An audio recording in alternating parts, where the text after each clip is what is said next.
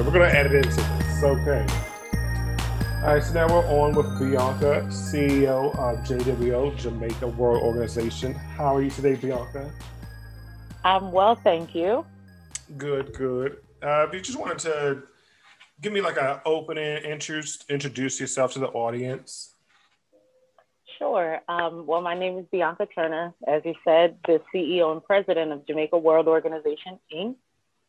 We are a nonprofit that spearheads the trying to help the students advance in Jamaica in regards to their education.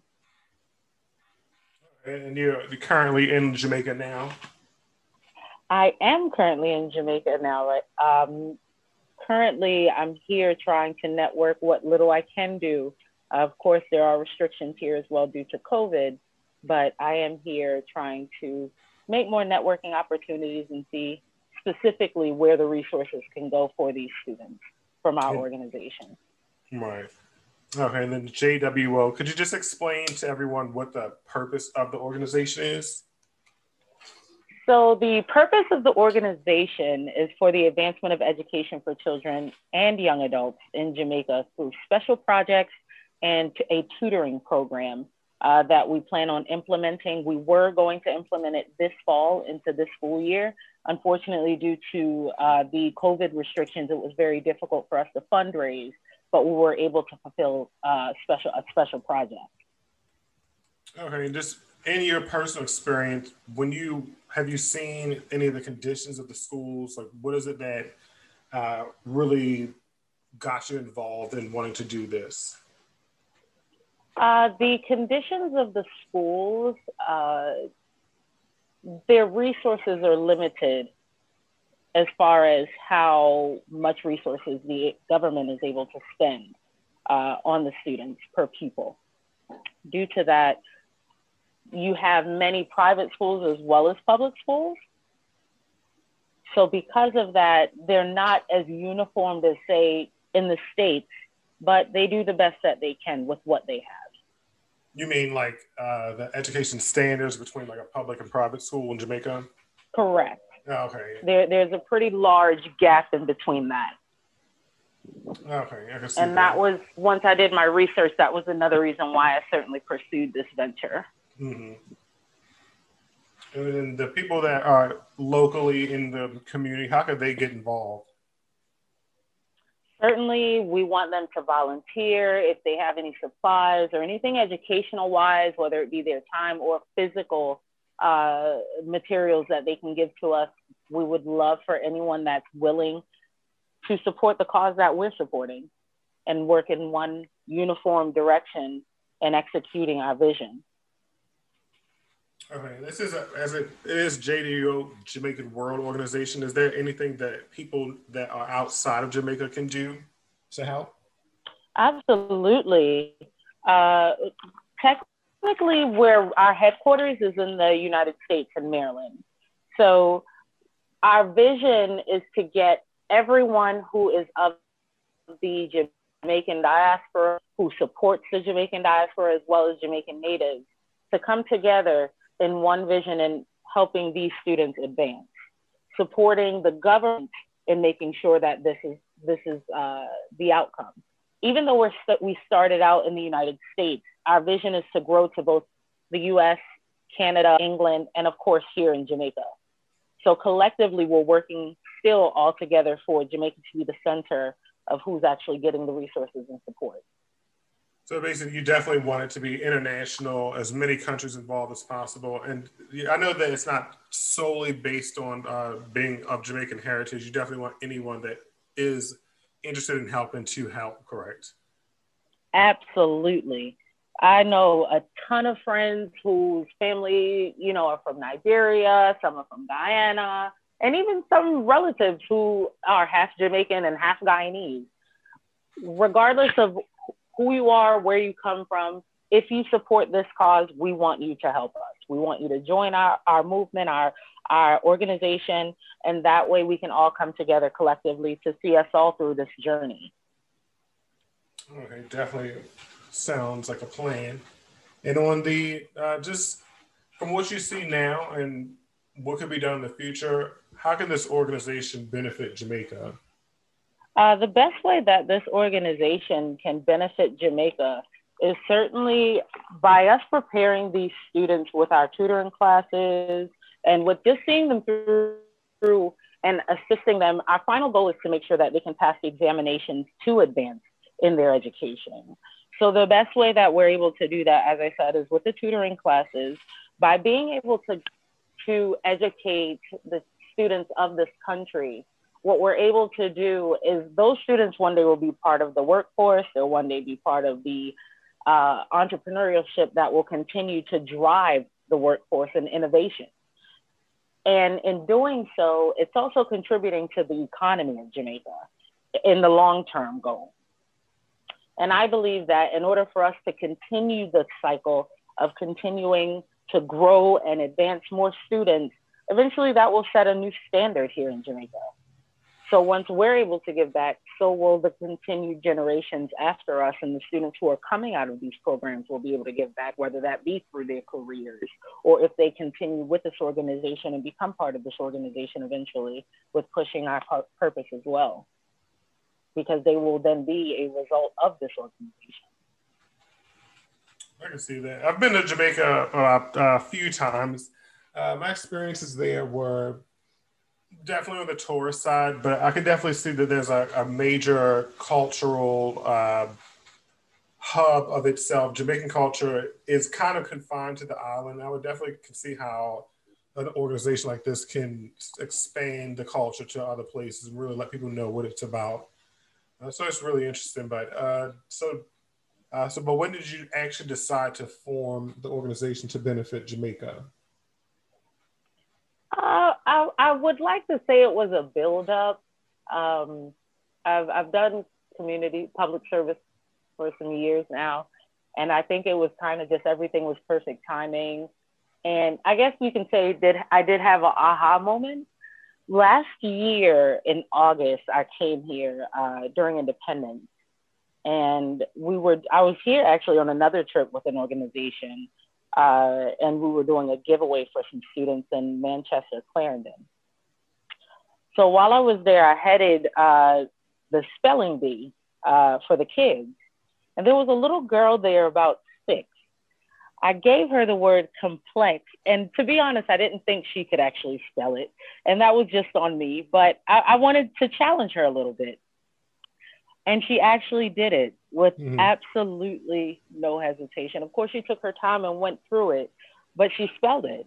And I was impressed after that. You know, it was a profound moment for me. So when I got back, the next day I actually did a speech for the Senator Shirley Nathan Pulliam. She's the first Caribbean elected senator in the Maryland Assembly. And she's actually from Trelawney, Jamaica. So I was really proud of that moment. And in that speech, I actually mentioned, a song that Bob Marley had done when he said, "Don't forget who you are and where you stand in the struggle." Mm-hmm. And in that speech, I also said, our generation's yearning for that moment. We're not waiting anymore, but now we're taking the initiative to go and help, just like our elders have. Right. So after that, I went home finally to get myself together. And then I did a lot of research on the education and testing levels here for students in Jamaica. And it was absolutely abysmal. I was even in utter shock. But just to go through just a few of the statistics that I was able to uncover.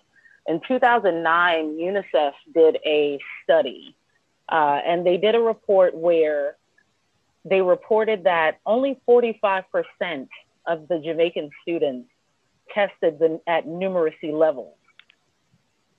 That's less than half in primary school. And of that, that was 36% boys and 55% girls. There is an impossibility for only 45% of those students to be able to be competitive once they get to high school and thereafter. Right. It's extremely difficult for anyone to be able to be competitive in the workforce, testing at those levels. So for me, it wasn't a call for just action. It was a call to get my hands and feet in this because by any means necessary, even if it's just a few children, it's going to make a world of a difference for them. Exactly. And we're not starting out in the best communities. We have to start out where they need help the most. And a lot of these children just simply don't have the access. If it's great if you can afford private school and send your children, but if you can't, unfortunately, it is one of those situations where, as I said, they're doing the best that they can. But if we can help, that's what we're here for. We're not here to point fingers. We're not here to say, well, this should be done, that should be done. We're solely here to just give back and help to try and boost these numbers up to par to where these students are at a world competitive stage. If they want to stay in Jamaica, that's great. If they want to go abroad, that's great too. Mm-hmm. But by adding and increasing a more educated workforce, easily that's going to directly impact the economics of Jamaica. And that's what we want to do. Right. We want to support them educationally. We want them to become entrepreneurs, career-driven professionals, and even politicians.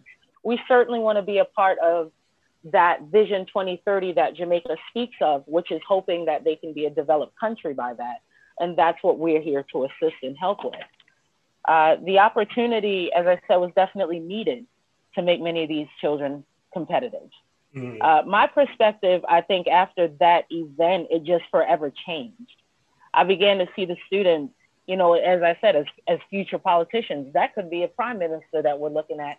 And the sole thing that's holding him back is the fact that he doesn't have access to better education, which I think stifles anywhere that a child is.